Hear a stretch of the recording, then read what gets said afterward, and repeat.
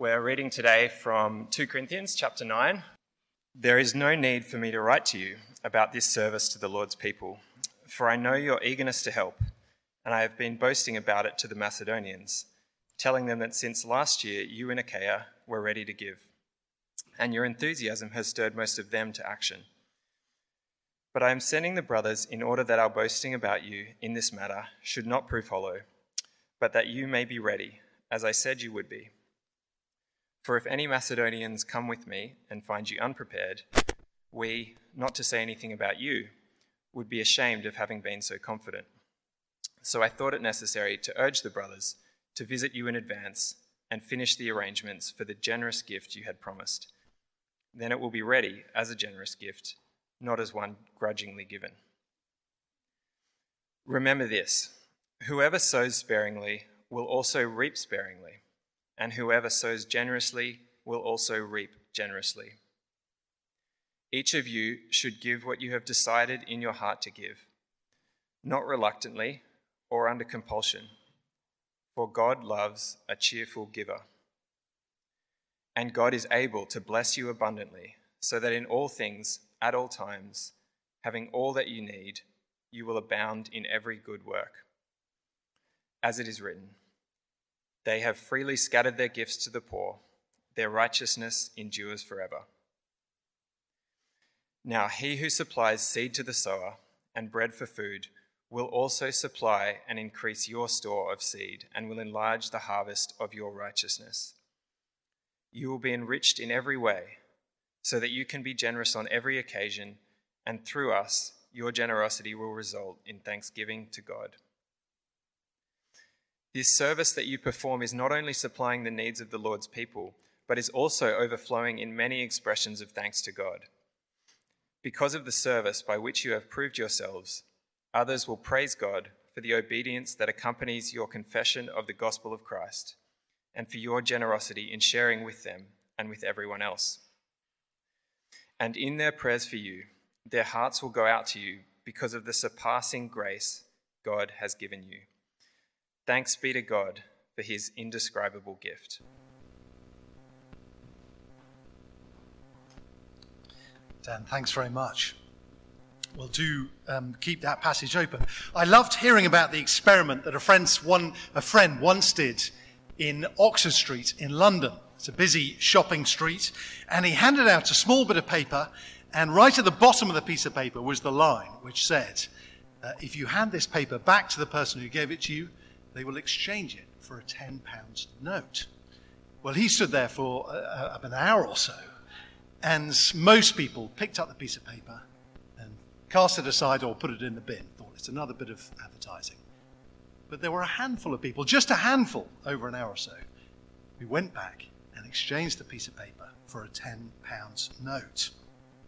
Well, if you were here last week as we're looking at this little section of 2 Corinthians, Paul has written on money and giving. And maybe you're thinking, here we go again. As if last week wasn't enough. We've got a second week on money and giving. And we're thinking, I'm just being handed one of those pieces of paper. Well, I can tell you the good news this morning is that I'm giving you a piece of paper like my friends gave you. Because I'm not going to stand here pleading with you for money. In fact, I'm not going to ask for your money at all. In fact, I want to give you something wonderful. I want to bless you rather than the other way around. I'm not desperately asking for Sneb's money for me to be paid. I'm wanting instead to be blessing you. And I'm very excited about looking at this passage this morning because its heart is about what God wants to do for us. I hope that we will leave this morning with a spring in our step and joy in our hearts, overflowing with thankfulness. And that's my prayer for this morning. And that's what this passage has for us. If you're not yet a follower of the Lord Jesus this morning, I hope you'll see just a little bit of what the heart of Christianity is about. At its heart, it's not about what we do for God, keeping up to his standards. No, it's all about what he gives for us. Well, if we're going to achieve those aims, I think we better pray. So let's bow our heads and pray that God would be at work in our hearts to that end. In Mark, a needy father came to Jesus and explained, "I do believe. Help me overcome my unbelief." Our Heavenly Father, we pray so much that that would be our prayer and our experience this morning. We do believe in you and we want to undo our unbelief. So please help us believe these wonderful promises and know you as the generous and gracious God. In Jesus' name we pray. Amen. Well, I'd love it if you'd have a Bible in front of you and have a look down to page 1164 and look at verse 8, which is right at the heart of this passage. I'm going to read it again. "And God is able to bless you abundantly, so that in all things, at all times, having all that you need, you will abound in every good work." What a wonderful promise. What an extraordinary promise. Abundant blessing, never to be in need at all times. Is it too good to be true? I guess the trouble is that we don't often believe this promise. And neither did the Corinthians to whom Paul was writing, which is why he needed to go on to have a second chapter about this area of money. In chapter 9, verse 1, you sense that he needs to explain why he's going on so long. "There is no need for me to write you about this service to the Lord's people." That's what he says. But Paul does continue writing about this special money collection that he's putting together so that the Gentile, non-Jewish Christians all around the Mediterranean can give to the Jewish Christians in Jerusalem who were struggling to make ends meet, who were facing life amidst of famine. Well, Paul not only writes a letter to the Corinthians with a long section on money, but he also says in verse 3 that he's going to send a delegation to them. He's going to send some brothers to make sure that the collection is done properly. Verse 3, "But I'm sending the brothers in order that our boasting about you in this matter should not prove hollow, but that you may be ready as I said you would be." On top of that, he shares his fear. He's been boasting about these Corinthians that they're going to give, and he fears that they're not going to follow through with their gift. It seems like Paul isn't quite sure the Corinthians will end up being generous givers. They've said they would, but will they all talk and no action? The first thing he says to them, our first heading is, in verses 1 to 5, "Put your money where your mouth is." Sorry for the slightly sort of casual saying, put your money where your mouth is. Paul wants the best for the Corinthians. He wants their gift to be generous, not stingy. So they need to get organized. Practical organization is important as we think about our giving, because it enables us to be generous and not stingy. You see, it seems as though the Corinthians hadn't followed up on what Paul had said at the end of his first letter to them. In chapter 16, verse 1, he says this, don't turn to it. "Now about the collection for the Lord's people, do what I told the Galatian churches to do. On the first day of every week, each one of you should set aside a sum of money in keeping with your income, saving it up so that when I come, no collections have to be made." Well, it seems as though that hasn't been done. The Corinthians have got out of the habit of putting aside money at the beginning of each week when they give. So Paul writes, he sends the delegation, and he admits that he's worried about his boasting, that it would shame the Corinthians and it would shame Paul. Well, why is Paul so worried about this collection? He's already made clear that it's the unity between Jews and Gentiles, Christians on both sides, that he wants to make clear. But here, his main concern is for the Corinthians. Have a glance down, if you will, to verse 5. "So I thought it necessary to urge the brothers to visit you in advance and to finish the arrangements for the generous gift you had promised. Then it will be ready as a generous gift, not as one grudgingly given." They need to put their money where their mouth is. to do what they say they will, to get practically organized. Because Paul wants their gift to be generous. And he goes on to explain in the rest of the chapter why generosity is so important, needs to be at the heart of our giving, why a begrudging gift is so bad.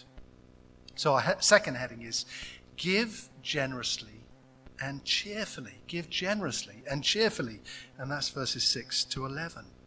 Paul gives two wonderful reasons and the heart of what he wants to say in this chapter, and why we can therefore give generously and cheerfully. And the first reason is that God gives a great harvest. I was tempting to have as my first point, you reap what you sow, which is true. That's what it says in verse 6. But it's important to see that God gives the seeds to enable us to sow, and he's the one who gives the harvest that comes from the sowing.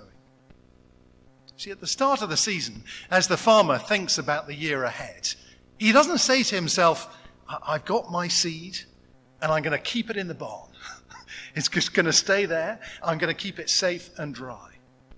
No, what the farmer does as he thinks about the year ahead, he sows the seed because he's wanting a harvest to come. And he sows with the expectation and the joy and the hope of a rich harvest. I don't know about you, but that's not how I see my giving. I think of my giving as, well, I give the money away and it's gone. That's it. It's no longer in my bank account. Someone else is going to use it.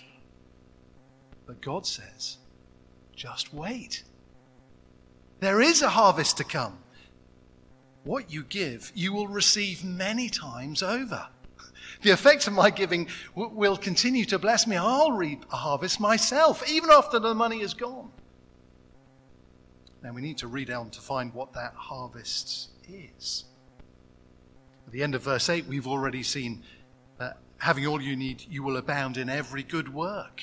It'll enable us, it'll transform us to enable do every good work. And in verse 10, he goes on, now he who supplies the seed to the sower and the bread for food will also supply and increase your store of seed and will enlarge the harvest of your righteousness. You'll be enriched in every way so that you can be generous on every occasion. God promises to supply our physical needs, not everything we might want, but everything we need. You will be enriched in every way, he says, physically and spiritually. It'll result in a bumper harvest of righteousness, in good works, in a life that pleases God. Now, this isn't a prosperity gospel. God's not promising to make us happy, wealthy, and healthy. That's a wicked teaching, which says if you've got enough faith, God will give you health and wealth. God does promise to meet all our physical needs.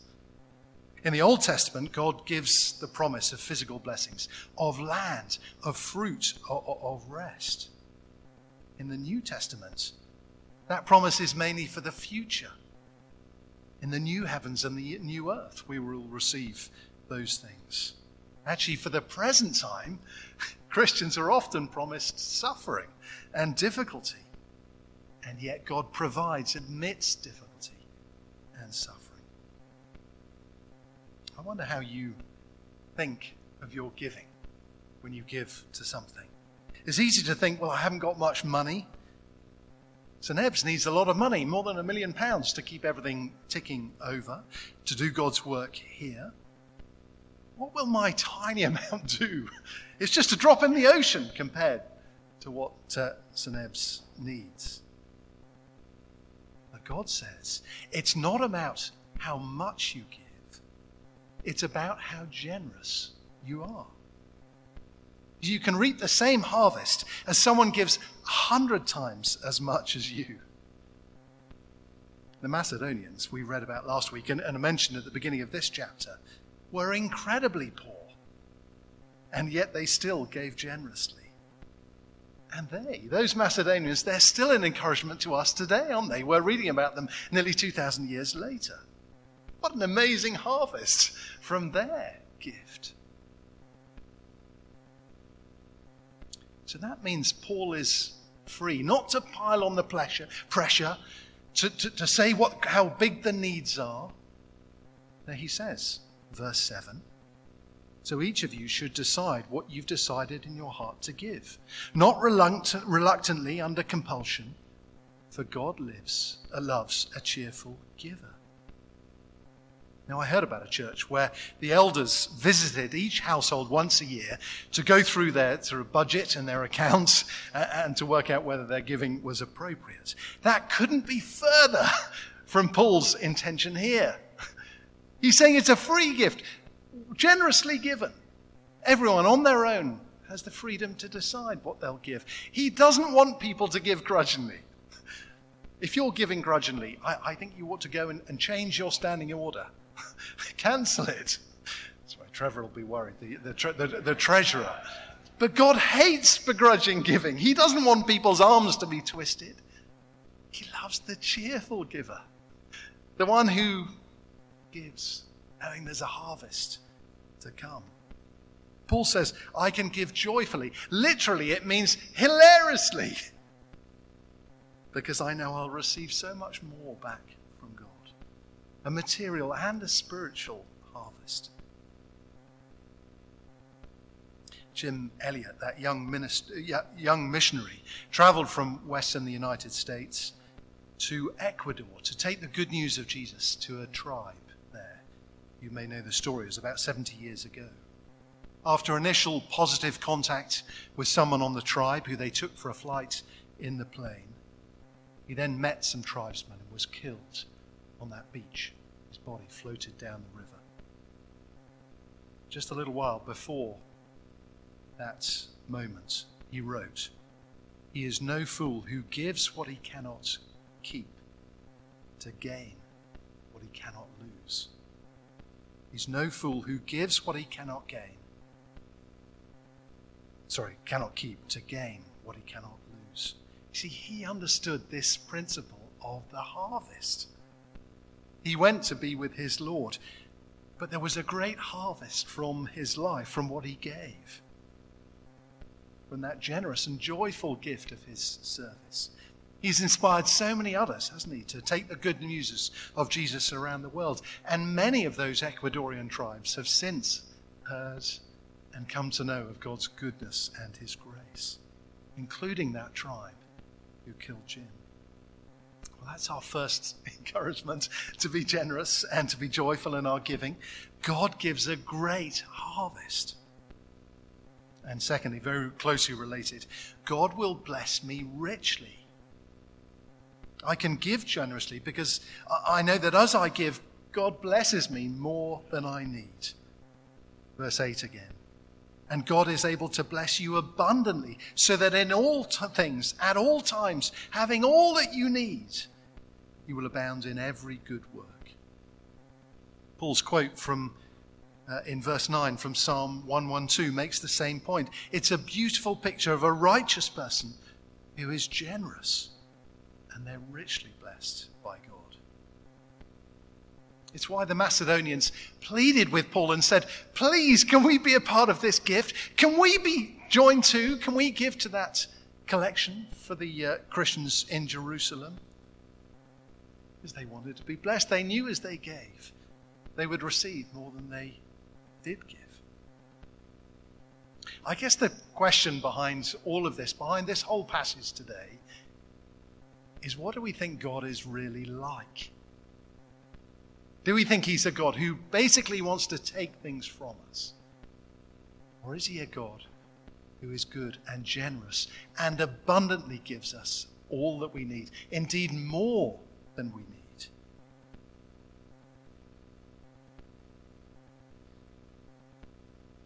Verse 8 says that I can trust him. See, this is a passage against hoarding. I can think about my money as if I need to hoard and save it up, because then I will be happy. But Paul's saying if you want to be really happy, you need to give it away. That's the way to true fulfillment and happiness, because he will give me more than I need. So I'm free to be generous, to love giving, because I know that I won't lose out, but I'll gain through being generous. And I must say, that is my experience. It applies to our time and our gifts as well as our finances. Too much of the time, I fail to take the opportunities God gives us to perhaps speak to our friends about Christ, to share something of what we've received ourselves, the joy of knowing Christ, of forgiveness, the peace that he gives. Yet occasionally, maybe when I'm at the pub with a few friends, I do take that opportunity, maybe ask a leading question, which enables me to then, when they ask a question back, explain something of Jesus. I probably don't explain it very well, but I remember a number of instances as I leave the pub, I had a spring in my step and a joy like nothing else in my heart. As I'd given, actually God had blessed me more than I could have known. It's so often the case, isn't it? When we give, we end up receiving so much more. And that's the thing about Christian service, whether it's going to a prayer meeting or serving in an event or a camp, we give. But every time we come away blessed, don't we? We may be exhausted, but we are full of joy. God gives a great harvest, and God will bless me richly. And there are 3 wonderful results that will flow from generosity like that. We'll only be able to mention them briefly, but let's whip through them. The first is that God will supply his people's needs through you. Isn't it wonderful to hear about partnerships with overseas partners today? Well, as we give not just financially, but in prayer and love and contact and those things, it'll build that partnership. Have a glance down to verse 12. This service that you perform is not only supplying the needs of God's people, it's also overflowing in many expressions in thanks to God. As we give, it does meet other people's needs. That's the fundamental reason for Paul's collection for the Christians in Jerusalem. First and foremost, they're starving and they need help, as well as the other great benefits. And the normal way that God provides for his people that are needy is through the gifts of other brothers and sisters. As Amy Carmichael wrote, you can give without loving, but you cannot love without giving. Well, God supplies the needs of others through that love. Second result is that God's church will be strengthened. Verse 13, because of this service by which you have proved yourselves, others will praise God for the obedience that accompanies your confession of the gospel of Christ, and for your generosity in sharing with them and with everyone else. And in their prayers for you, their hearts will go out to you because of the surpassing grace God has given you. As the church in Jerusalem receives that gift from their Gentile brothers and sisters, they will know that wonderful unity across the divide of Jew and Gentile. Our generosity can be shown in so many ways, can't it? Not just giving financially, maybe writing a card, or giving a meal, or a visit, or a letter. Going to help another church with their children's work for their weekend away. Perhaps giving a talk at a Christian union. All of those ways of giving, they don't just help out, they strengthen that fellowship and that bond between us. And isn't that our experience? As we step out and help someone, we feel connected to them in a wonderfully new way. There's a partnership in it and a joy of being together. God's church is strengthened. And the final result is praise to God. That praise, as we've been seeing, sort of flows down each of these different verses. Imagine the joy in Jerusalem when this gift did arrive. They're starving, struggling, and suddenly they're able to provide for one another. There's food on the table. They're able to care for that widow who has no income of her own, of those children who are struggling. That's why I think our giving to support overseas partners and partners in the UK as well is so important for us here at St. Ebbe's. It'd be very easy for us to be quite Corinthian, to be pleased about our own gifts and ourselves, to be self-centered, and not to worry about others outside of our own bubble. But wonderfully, as we do give, and it's wonderful to see those connections and that support going out. Wonderfully, we're connected to them, and it results in praise as they look to God, who supplied their needs through us. It is a Mexican wave of praise happening as a result of this Corinthian generosity. And this praise to God is because everything comes from him.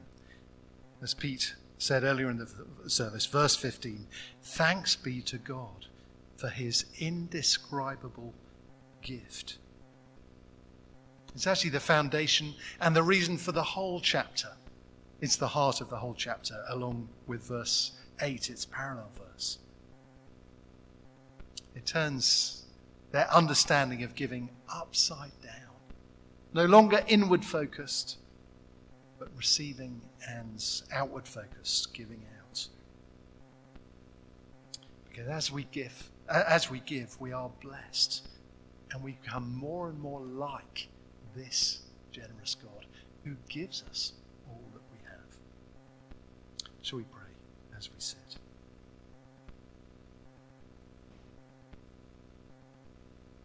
Our Heavenly Father, we thank you for this indescribable gift of the Lord Jesus. Thank you so much for your love and grace, for the way that you pour out your blessings on us through Christ. Thank you for all the spiritual blessings that we enjoy in him, that peace, his presence, assurance of forgiveness, and hope of a certain future. We thank you for so many practical and physical blessings that you pour on us day by day, for a roof over our heads, for daily bread, for so many blessings beyond. And we pray so much that you would make us captivated by your generosity and your goodness, that we would be like you. In Jesus' name.